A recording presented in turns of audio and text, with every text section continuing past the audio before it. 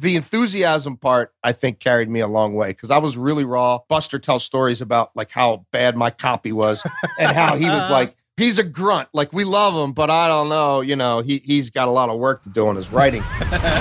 You think you want to be an analyst one day. You want to be on one of these ESPN debate shows. Okay, well, where's your blog? Where's your podcast? Where's your YouTube channel? If you do focus on what is the end game from a financial standpoint, really early in the game, you may preclude yourself from getting where you ultimately could get. This is the Workin' Sports Podcast. Here's VP of Content and Engaged Learning at workinsports.com, Brian Clapp. How do you respond to challenges? I don't mean dares. I mean, if somebody asks you to eat 100 hot wings this weekend, that's on you. I'm talking about challenges. We all face them.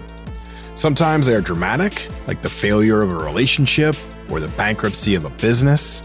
And sometimes they're less dramatic, but no less important, like a new assignment at work or an uncomfortable conversation that you have to have. As humans, we often tend to take action when we feel comfortable the results will be positive. We move towards those actions we know, we feel confident will work out well for us. We lean into those things where we know the success rate is high. But challenges are different. We can't always plan it out, and we don't have the safety net of knowing it'll work out. Challenges present an opportunity to fail, but they also offer the opportunity to grow. So what do? Do you stay where you are, where things are predictable and controllable, or do you take on challenges, despite the fact failure could lurk beneath? Today's guest, Jason La Canfora, was a highly successful beat writer for the Detroit Free Press, covering the Stanley Cup winning Detroit Red Wings. But he wanted to take on more. On to the Washington Post, covering the NFL and the Washington football team. Not bad. That sure looks like success for a lot of us. But then next thing you know, the NFL Network comes calling. We want you to be on camera and be our NFL insider. He's been a beat reporter this whole time. He's done some on-camera work, but not a lot. It's not his forte. He's more of a writer. Challenge, positioned. What are you going to do? Challenge is staring you right there in the face. What do you do?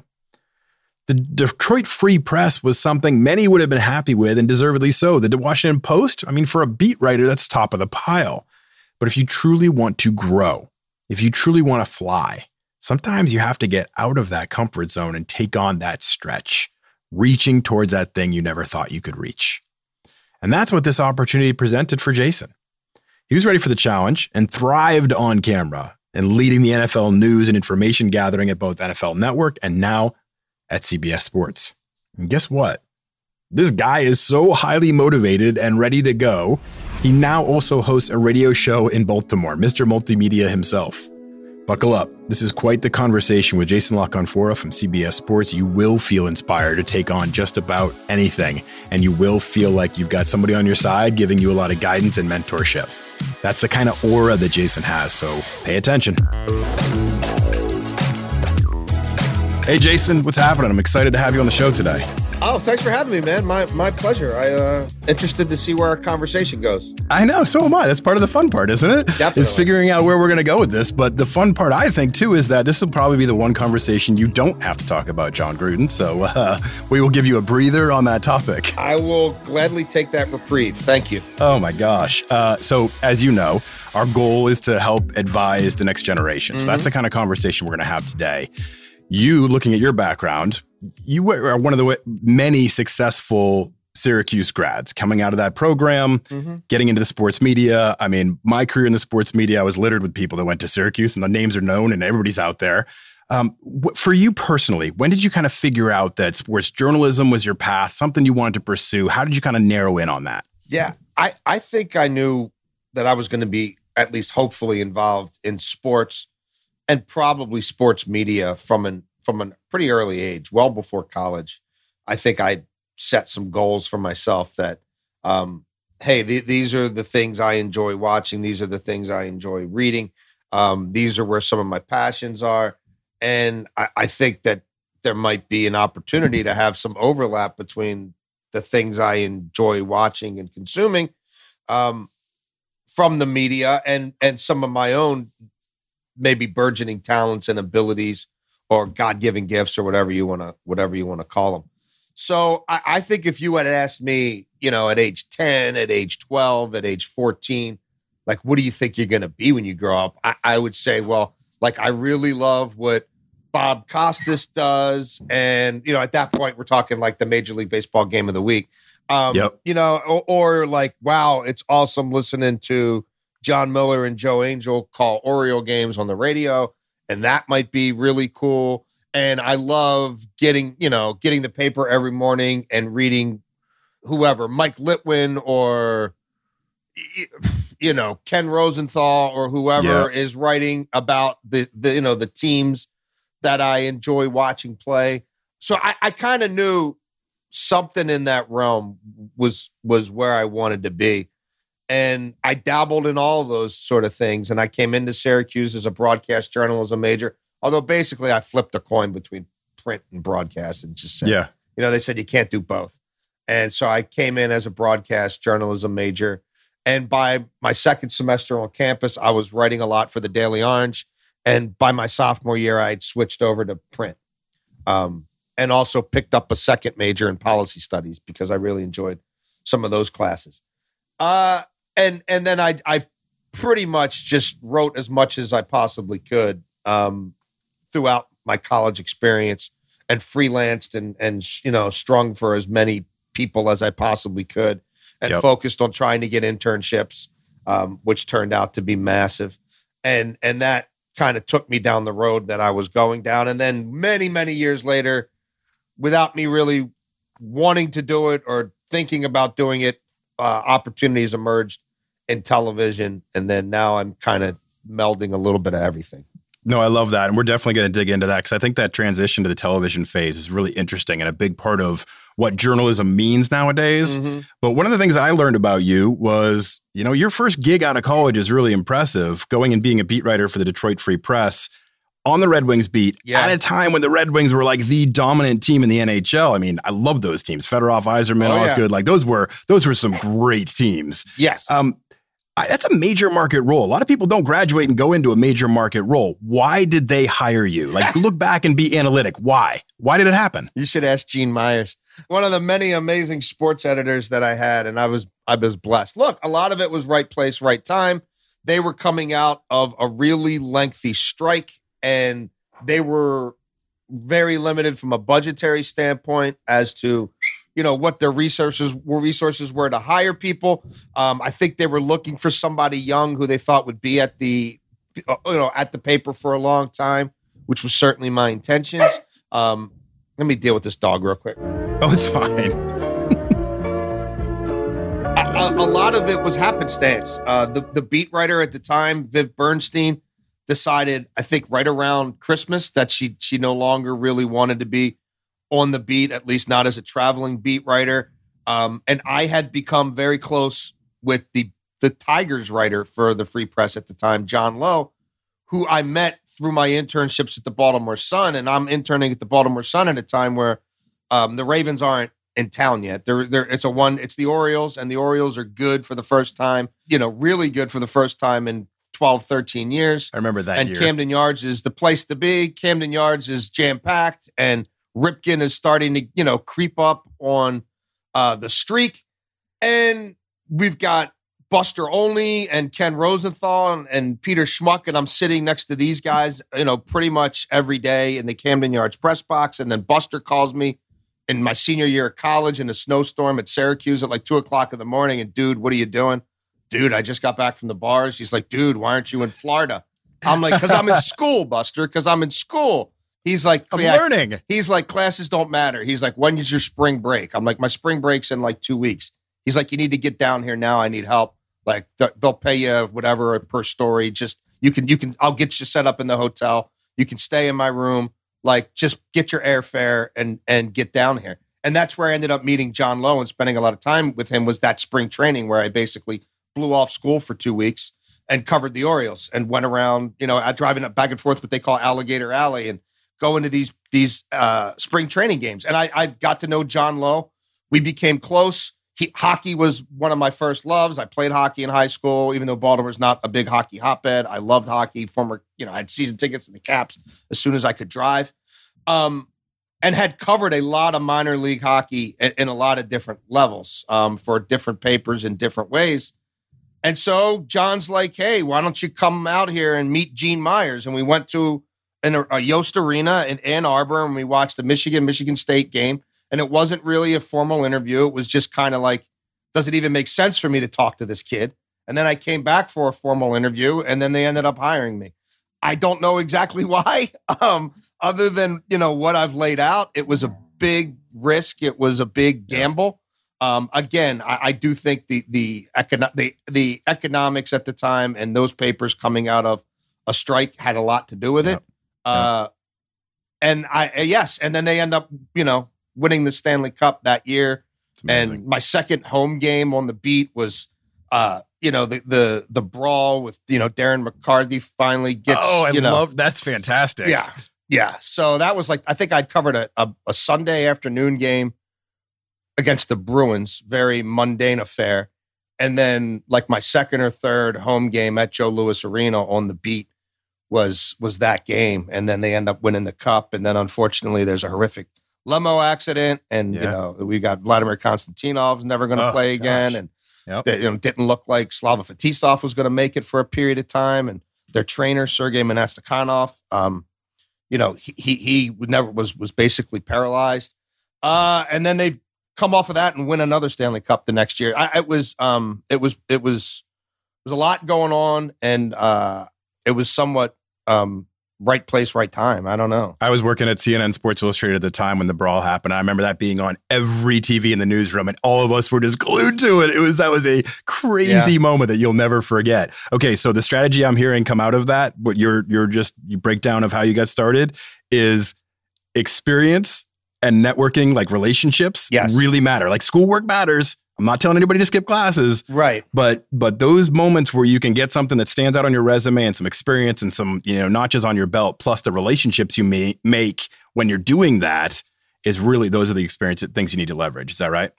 Yeah. And I think it's about the more enthusiastic you are about, this is what I think I'm meant to do. And here's how much better I think I can get at it if I'm given a chance. And here's how much I think I could learn from you if you let me tag along. And here's also what I have to offer back. I think it's being strategic about all those things. And like, I wasn't like going to Florida thinking I'm going to get, you know what I mean? I'm going to end up covering the Detroit Red Wings out of this. Like, it's just like, oh my God, I get to go cover spring training and write every day and run quotes for these guys and help them come up with story ideas and maybe get to write a feature here or there, just to see life on the beat in a different way other than, the press box during the regular season. Right. But yeah, I think the enthusiasm part, I think, carried me a long way because I was really raw. Buster tells stories about like how bad my copy was.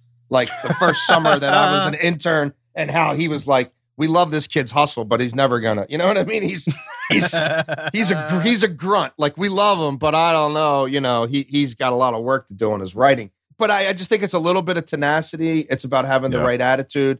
It's about being available to kind of throw your hat on and do anything at any given moment that might help you, but also help the greater cause of producing the best product you can and figuring out ways to lessen the load off one of these guys so that they can focus a little more on the main thing. It's funny. I was totally identify myself as a grinder too, in a way. Like, I knew other people were smarter than me and had more natural talent than me, but I figured I could outwork everybody, and that can get you pretty far. So obviously it's worked for you really well. So you're so identifiable as an NFL guy, and yet I know you're passionate about baseball and hockey and soccer and other things, but how important was it for you professionally to kind of eventually at some point zero in on a niche and really own that? Was that important for you, or did that just kind of happen like by happenstance? No, I think it was important, but it also was sort of a confluence of life events that were about more than sort of anything professionally. So I'm at the Washington Post. I left the Detroit Free Press and got hired by the Washington Post to cover hockey there, which was awesome for me because, again, I grew up in that area and was a Caps fan, and was really hopeful that the team would kind of turn the corner. And Ted Leonsis had just purchased the team, and they were recently moved to a downtown arena from the suburbs. So yeah, that was a cool challenge, and I did that for 5 years. But I knew that there wasn't going to be a 2004 season. I would have told you in 2001, like when this CBA ends, there's going to be it's a problem. Dire. Like this, both sides are willing to burn it down to build it back up.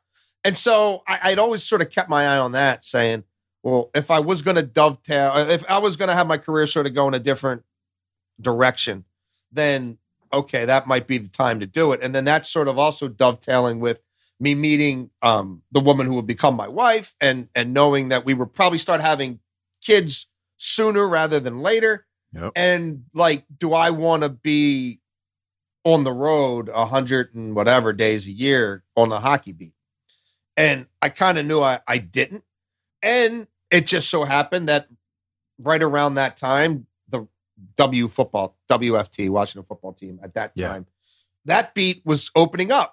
And, they were going to move some things around, and Joe Gibbs was coming back to town, and he was going to be the savior. And that was like a huge story. And that football team is so intertwined with politics and Capitol Hill and everything else. And, all the power brokers are doing their deals at those games. And there was more cachet to it then than now. A lot of that's changed over the last 20 years under Dan Snyder. But at that time, I was like, wow, if I could get that beat, that would be pretty wild. But like, I was also interviewing to like cover Virginia state government, down in Richmond. And I was thinking about, wow, well, what about trying to get a foreign correspondent gig somewhere? So I was open to a lot of different things. Yeah. But I ended up getting the, I think the Redskins thing was what I wanted the most. And I ended up getting that opportunity to work on that beat. And it's been football for me pretty much since.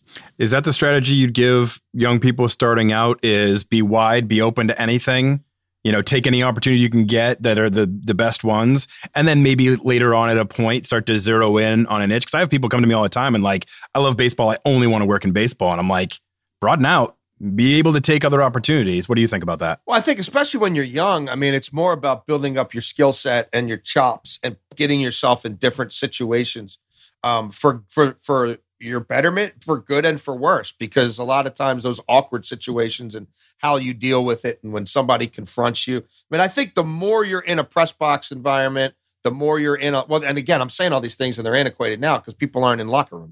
But they will be again. I mean, it's gonna. I don't know. I don't know if it's going to be like it was. I don't think it's going to be like it was in the mid '90s when I was coming up. Yep. I just Same don't. Here.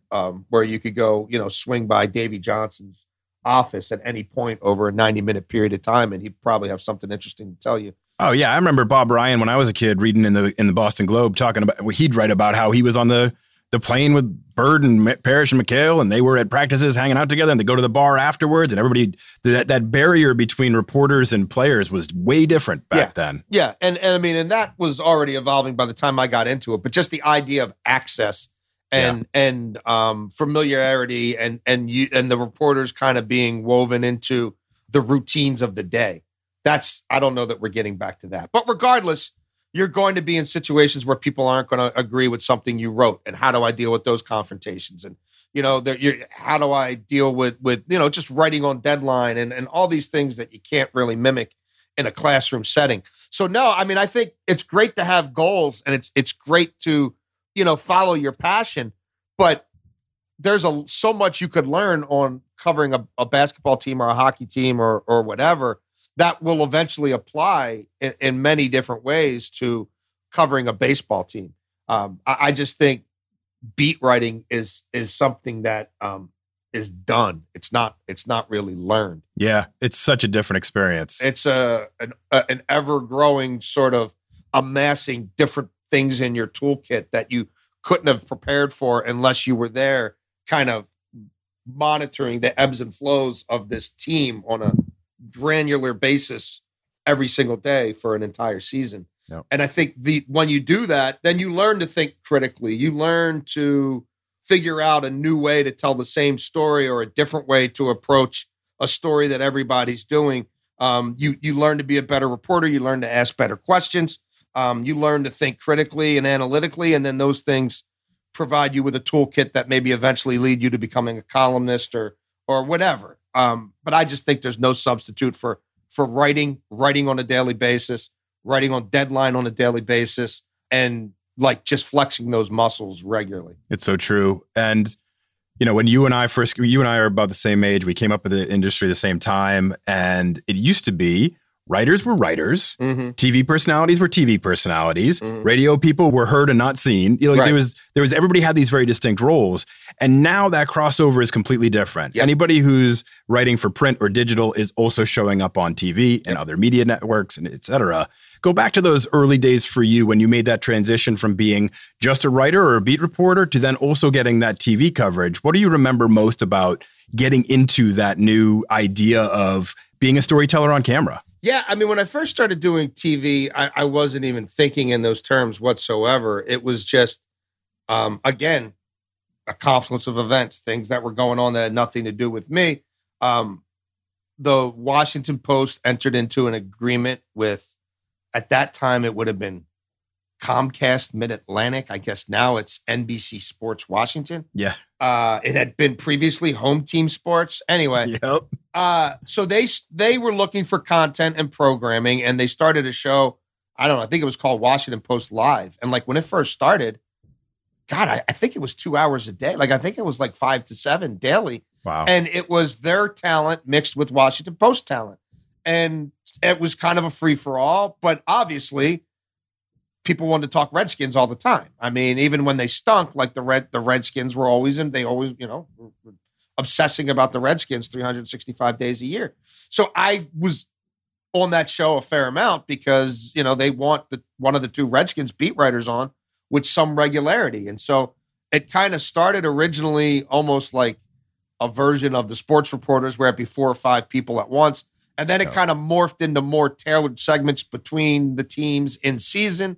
And then the next thing you know, they're like, well, can you do a stand-up for us after this practice? Can you do a stand-up for us before or after this game? And if we got it just keeps evolving. If we got your field credentials, could you do a couple of hits in our pregame show? And hey, we really like the chemistry between you and Jason Reed, who I was on the beat with at one point in time. And we want to start a segment called The Jasons. And you guys give us the ideas. The next thing you know, now I'm producing and I'm a segment producer. Like I didn't even know what a segment producer was at the time, but it's like, hey, here's what I think we should talk about on Friday. And then it was like, well, can you do more? And I guess people were noticing. I guess people in Culver City, California were noticing. Yep. Where the NFL Network is based. NFL Network. Because I was not, I wasn't looking to get on TV. I had no resume on file with them. I've never had a sizzle reel. I've never put one together.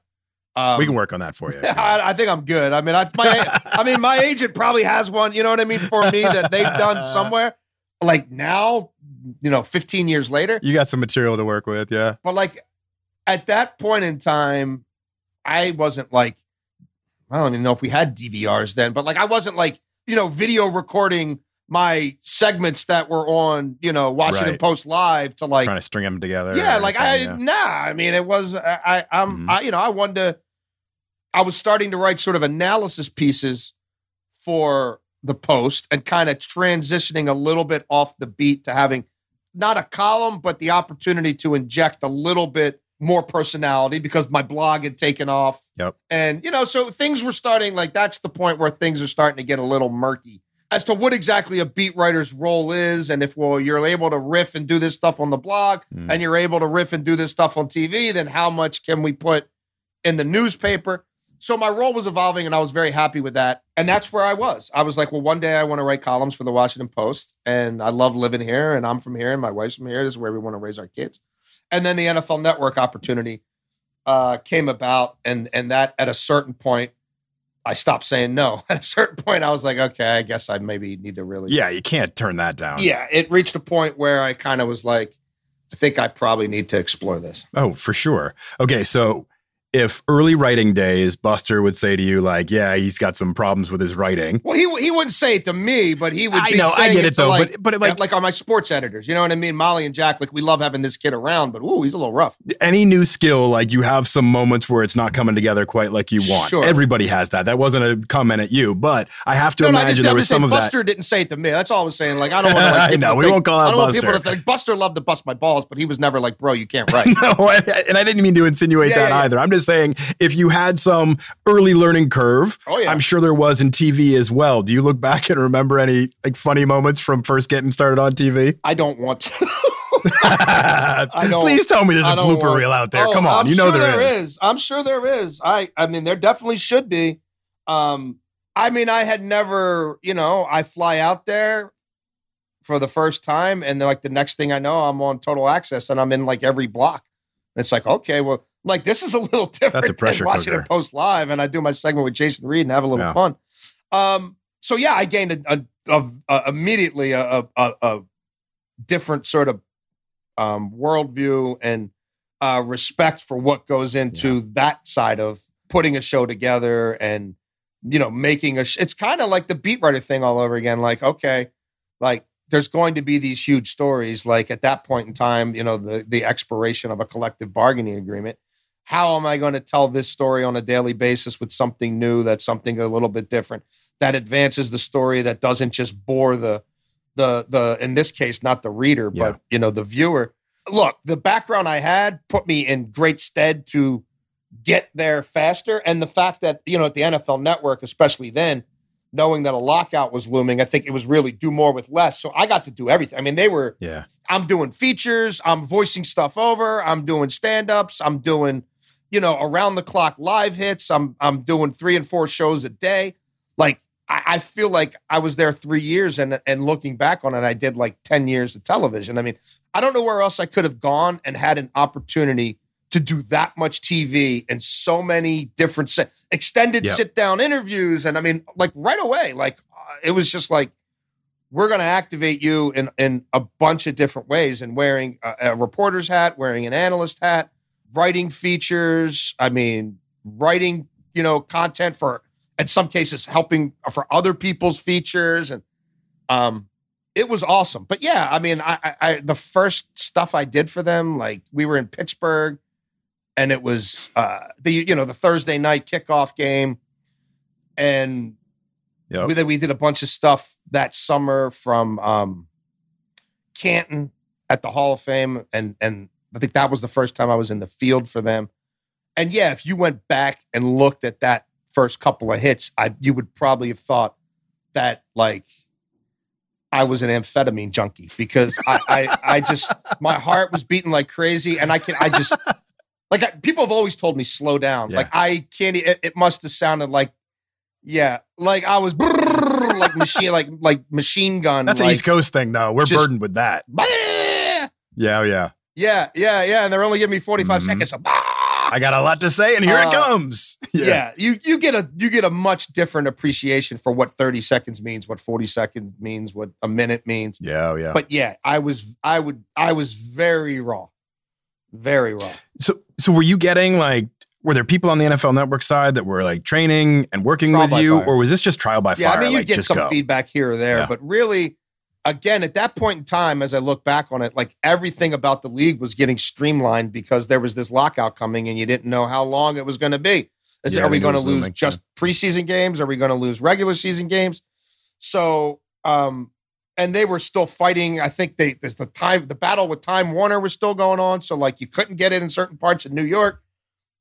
So there was a lot going on sort of way, way above my head. So no, it's not like you would get done a hit and you'd go into somebody's office and they'd critique you, or at the end of the week. Like they kind of were getting there when I was on my way out. Like that kind of started to happen more, probably my last 6 months there. But no, it was a lot of it, honestly, was I got to work. I mean, again, I'm super lucky. I got to work with great people. Like I would go into Fran Charles's office before he left and say, Fran, what do you think I could do better? Like, where do I need to grow? Like I would just pepper him with questions about the industry. And, same thing with Rich Eisen. And you start to get an appreciation for what the host role really is. And I mean, even floor managers and stage managers, and like, what do they really do? And what's their role? And how can they help me? It was, I would say, trial by fire. Yeah. So if you were trying to help somebody who was getting into that world now, are there any pieces of, now that you've been doing it for 15 years, you've been on camera, something like that. Are there any pieces of advice that you'd share that maybe have been shared by you by Rich Eisen or Fran Charles, any of those people that you think could be valuable to somebody getting started? I mean, it sounds cliched, but I think, it's maybe counterintuitive to the question you just asked, which was about feedback. But I would just say that that's a business where it's very easy to sort of lose who you are or what you think your identity is, or sort of what makes you you and what got you there. So there's kind of a line between like, hey, we don't think that color looks great on you, or hey, what would you think about this or that? Like, certain that stuff, like you're in the medium, like it's a visual thing. You're going to have to roll with the punches with some of that stuff. But like, don't let somebody who doesn't really know you, but thinks they really, really know TV, try to like change your being or change what feels right to you or doesn't feel right to you on camera, or, oh, we need you to just be bigger. No, that's not like, there's a certain point where you have to look at yourself and be like, well, okay, like I get why that person might want me to be that way and sort of to be that over the top, or sort of get to a point where I feel like I'm playing a character, but that character's not me.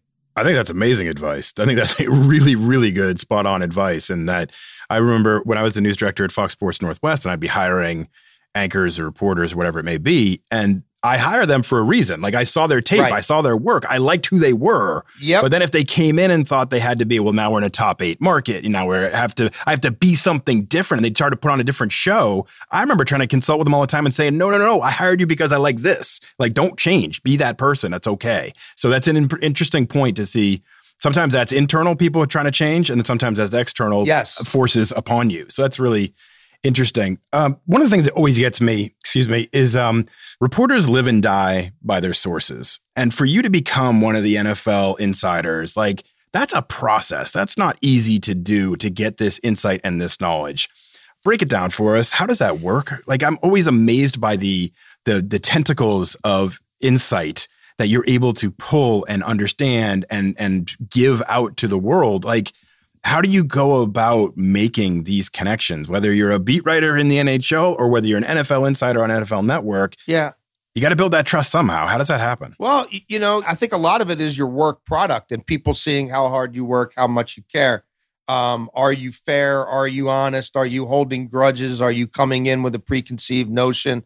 What are you sort of all about? You're going to click with certain people more than others. That's just natural. And some of the people who I'm closest with, it's just that like we met each other at a time where neither of us got to where we were going, and we have kids of a similar age, or we have similar political leanings, or we like similar music. Like a lot of times it's about these connections you make that really have nothing to do about the beat you're in or the sport you're covering or what have you. It's just about like connecting as people.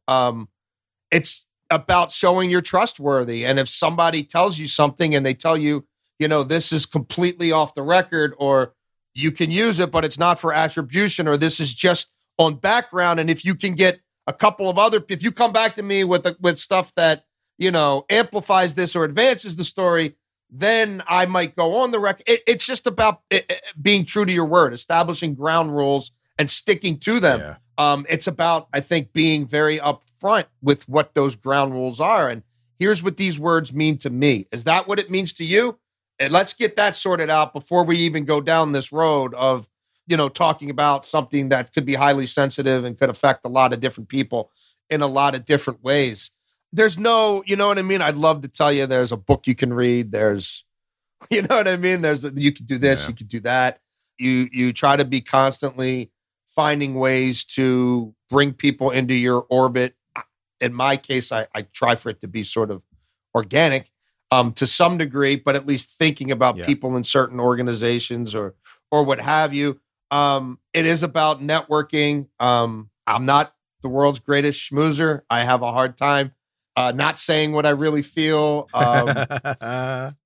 That's what I think people like about you. I don't know. It's just me. I mean, So, I would say my approach might be different than a lot of people's approaches, but I'm just, I'm looking for ways to find information that might illuminate something for a listener, a reader, a viewer, somebody interested in that team, somebody interested in the league, what have you. Do you have to have your bullshit meter on at all times too, though? Because sure. I would imagine agents and executives and other people see you as a leverage point, right? Yeah. That they can feed you stuff that benefits them. Is that a hard thing to know where we sit on information? It certainly can be, especially, the more sensitive the topic. You understand that there's a certain degree of exchange going on here, and you could benefit me and I could benefit you.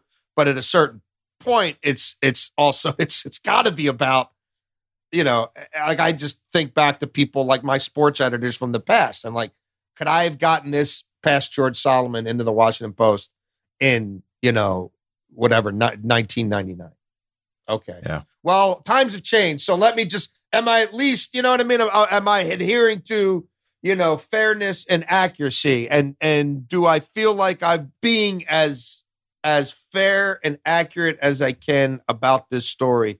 Yeah, there's people who want things out there for different reasons all the time, every day. It's a transactional business at some level, which sucks, but it's just the reality. Yeah. So yeah, you have to kind of have your head on a swivel. You have to think about, okay, why are they telling me this now? And there's a lot of time. I mean, there's a lot of stuff that, like, somebody told me it and they believe it, so I could put it out there. Yeah. But I just don't, because it doesn't pass the smell test. It doesn't pass muster. It's more them testing to see, would he do this for me? Like, can I get him to do me this favor? And then my experience is those people will then start continuing to try to push that to find out, is there a boundary? Isn't there a boundary? What could I whisper in this dude's ear that, won't show up on his Twitter feed 5 seconds later or on national television Sunday morning? Yeah. Gosh, what an interesting world we live in. Okay, so journalism has changed a lot since you broke into the industry. As someone who started on the beat, is it frustrating to know that 280 characters has become more impactful than 5,000 words? Yeah, it's changed so much. I could have never conceived that you as an individual would have more power with your phone without an editor, without a producer, without someone older, wiser, smarter than you having any say in that process whatsoever. And you could, in 20 seconds, disseminate it to more people than are reading a lot of major metro daily newspapers.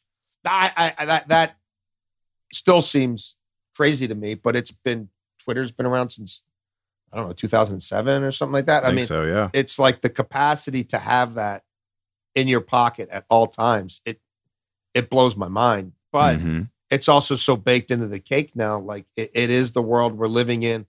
And unfortunately, I again, to your point, I think we're not going back. I mean, it's going to go from 280 to 150 or whatever. Right. Like I don't think, the era of the think piece is coming back. In the course of my time at different media entities, or even over the last 15 years, there have been occasions where it's like, hey, we're not doing enough long form features. We're not doing it, whether that be written for the web or written for the web with a digital component. Like there have been a few cycles where it's like, hey, we think maybe that's the way to go. But I think the last time we probably had a big sit down like that at CBS was 5 or 6 years ago. And I don't know that there's going to be another one coming just because of the way the nature of media and consumption is changing. So on this one, I really don't know that you can fight City Hall. Like this you try to be as careful as you can be, but there's no going back. I don't want to sound like the old guy saying get off my lawn, but as we talk about social media, and it's a great opportunity for young content creators to get out there and to build a brand and to be seen. I mean, there's opportunity there that's pretty cool that we didn't have coming up. Totally. But how important is it for anybody that's serious to still focus on the proper fundamentals, the ethics, the techniques, like the real craft of journalism? Is that something that is missing today and continues to diminish? And if somebody that's properly doing it the right way, is that a standout trait now? I think it depends on what you want to do. Like I see what's going on in sort of the gambling content space. And like, there's some young people who I know, like people who, we have come on my radio show, they do a couple of hits. And the next thing I know, like two months later, they've they've signed with Wasserman to like a, you know what I mean? And they've got major representation. It's and now they're crazy. on all these platforms. Like, so would I lecture them and say, well, geez, I don't know about your journalism chops. I mean, if you're pretty good at picking games and you have, you know what I mean? You come off well on camera and you make a TikTok video or two that go viral and now you have opportunities to make life-changing money. Like, am I going to say, well, boy, I think, you know, in that first segment, you could have, you know, done a better job synthesizing how you spoke about that particular game. And you probably could have done that in 20 seconds rather than a minute. It's working. You know what I mean? Like, I think they know more about what works in that regard than I can even pretend to know. Oh yeah. I had on Jack Settleman, who has the highest Snapchat sports channel out there. Right. Like, so he's just like, and I was asking him, I'm like, so what does the audience want nowadays? Because you seem to know better than I do. Right. Yeah. So, I mean, if you have designs on being, you know, whatever, an on-camera reporter or a sideline reporter in a traditional sense, or a part of some teams' in-house productions or some teams' in-house content machine, and you're going to be doing some writing and you're going to be doing some hits on camera, then yeah, I mean, there's a lot of conversations we could have about delivery and about, you know, writing and rewriting scripts and how to be punchier and how to say more with less. But like, I just look at the way this is expanding, and I'm not hating on anything these kids are like. Good for them. Like, you found a way to become this sort of media entrepreneur. Yep. And in a non-traditional way that now is actually probably becoming more and more traditional. I mean, I would just go back to be enthusiastic, be real, do what you love, follow your passion, be open to new opportunities, exploit all these mediums that are available to you, like create your own blog. You know, you think you want to be an analyst one day, you want to be on one of these ESPN debate shows. Okay, well, where are you? Show me where you're doing, you know, 1 minute and 3 minute and 6 minute diatribes about whatever the topic of the day that lit a fire for you. Where's your blog? Where's your podcast? Where's your YouTube channel? Like, utilize all that stuff. It's an amazing training ground. I mean, when I was thinking, do I want to be a play-by-play guy? You know, I would walk up to the press box at Landover at a Caps game. Do you have an extra set of game notes? I'd take the game notes home. I have taped the game that I'm at on DC-20 from the night before on a VCR. I'd put it in, I'd turn the volume off, and I'd try to call the game. Or I'd sit in Memorial Stadium in the upper deck with a little recorder and try to call the game as it's happening. You guys now, like the technology that's available to do all these things. I mean, the idea that I could, you know, write my own 500-word game story about every game the 87, 88 Capitals played and keep it on a blog stored forever on the internet. What the F's the internet? What are you talking about? But you could do that. Yep. And if 5 people see it, great. If nobody sees it, but by game 35, you're like, wow, I went back and looked at what I wrote in September. And I'm better. And there's, yeah. Like you said, it's a muscle. It's repeating. It's continuing to refine. And that's an ongoing process. And everybody has to be continuous learners in this process. Absolutely. Even those of us that have been in for a long time, like I feel like I'm continually learning about new opportunities and new ways of getting content and information out there. So absolutely, there's always something to be learning. Yeah. Forget Howard Stern. You are the king of all media. TV, newspapers, digital, social, radio. You're big on radio in Baltimore now. Which platform do you like the best? I love radio, and maybe that's because it's newest to me. It'll be 2 years in March, which is crazy because that feels like a long time. It's been a tough 2 years in general. Like if you just break down all those other. No, we started. We started. I think we got off the air on our 7th show, and it was like a Wednesday night. And that was the night that the Rudy Gobert happened, and Tom and Rita Wilson. And it was like, okay, this is real. This is going to be a very different experience. We're not going to be in studio for a while.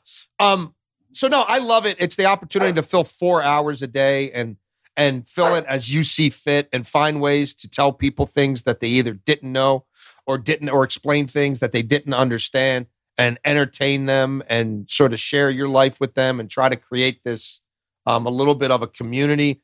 And to use all the skill sets that I've built up as a beat writer, as a columnist, the different ways to synthesize information, to all these things that are available to me, whether it's a person who I can get on the show, or it's a statistical database that I have access to through CBS that illuminates a different way to look at this Ravens-Chargers game. And we're going to talk about this matchup that nobody else is talking about. And, to call a guy's agent and get a backstory a little bit on why something did or didn't happen, what's going on in these guys' lives, to try to humanize them a little more.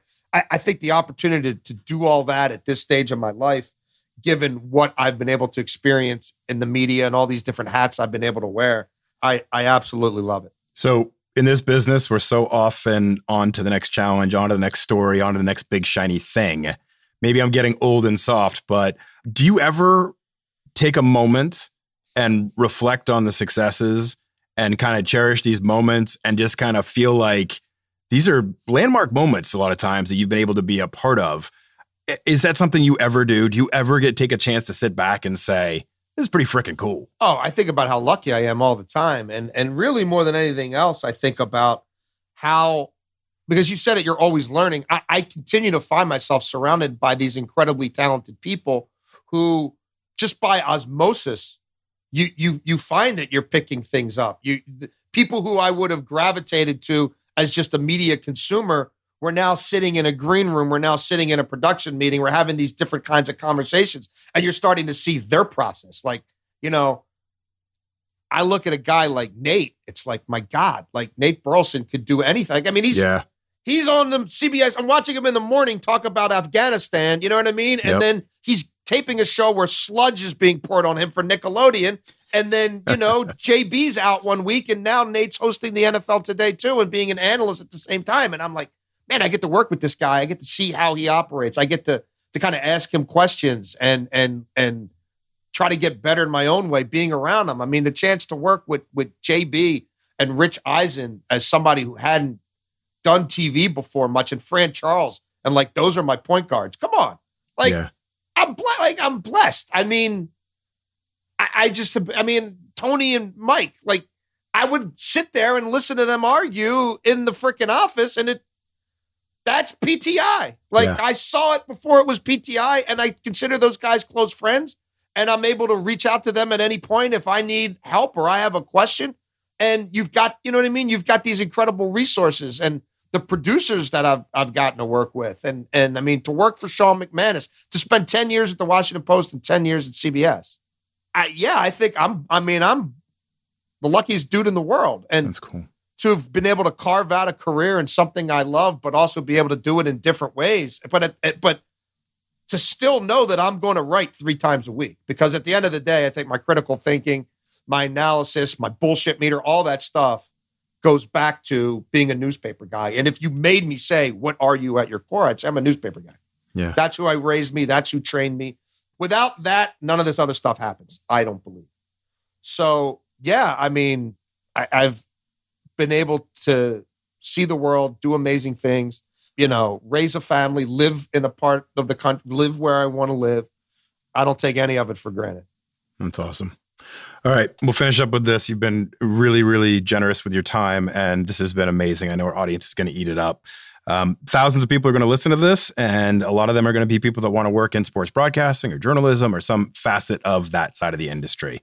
Let's just finish strong. Are there certain pieces of advice as you look back of your journey, or those certain moments that were important or turning points for you that you could share with the audience? It just kind of helps give them a little bit of perspective or thoughts into how their path may look for them and those important moments and those important decisions. I would just say, I know there's this sort of argument now, and I don't even know exactly where I stand on it, to be honest with you, because I oscillate between like, what is an internship and what is paid work and what shouldn't be compensated and what should be compensated. I just feel like if you have something that's available to you that you think you can benefit from in some quantifiable way through whatever they're going to pay you, or non-quantifiable way, but you believe it could make you a better reporter, a better on-air talent, it could make you understand the industry better, it could even just maybe help you figure out what you do and don't want to do, or even if this is really cut out for you or not, or you're cut out for it, I kind of feel like I would lean towards trying that. Even if you feel like you're not receiving your worth from this media entity that Lord knows what its profits are, or whether it's local or national or whatever.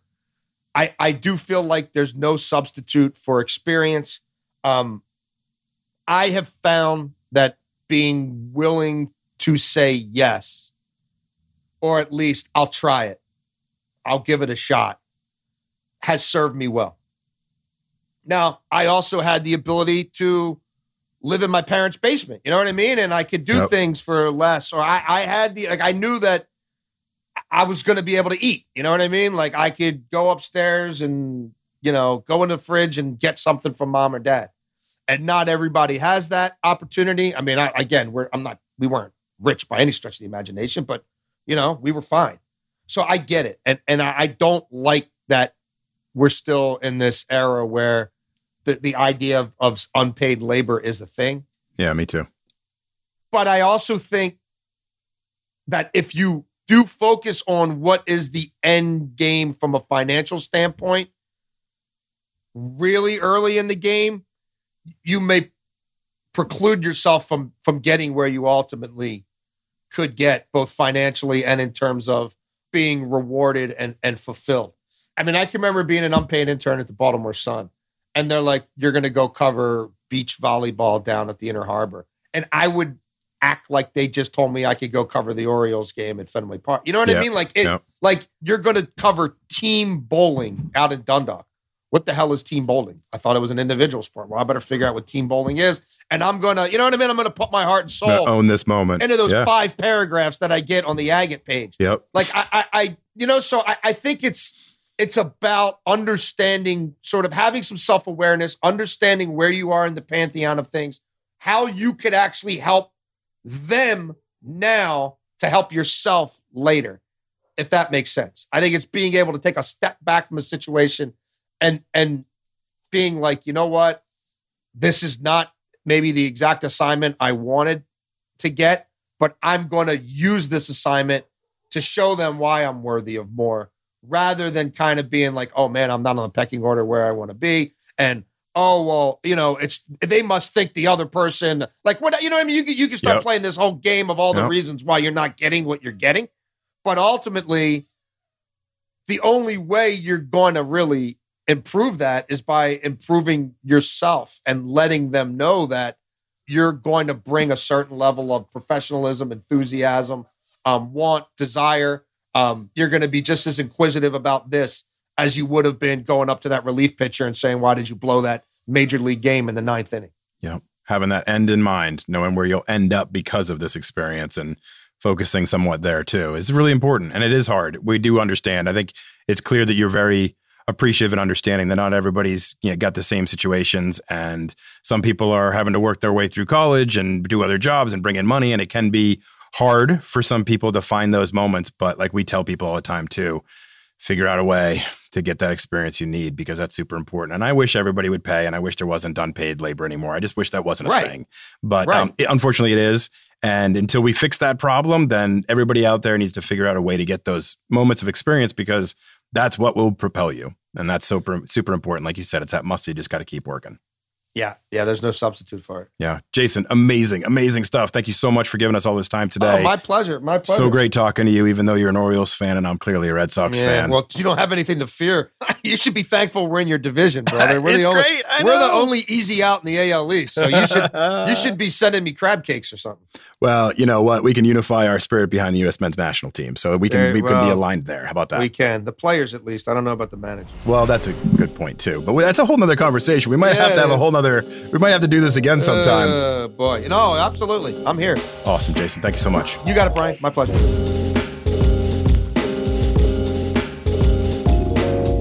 Thank you to Jason for coming on the show. Super excited that our producer, Kevin Zwicker, who knows Jason from his radio background, was able to connect the two of us, because, and I use that word intentionally, talking to Jason, you felt connected. You really felt like he was listening and attentive and caring and wanting to help. And I just admire that so much in people. So thank you to Jason for coming on the show.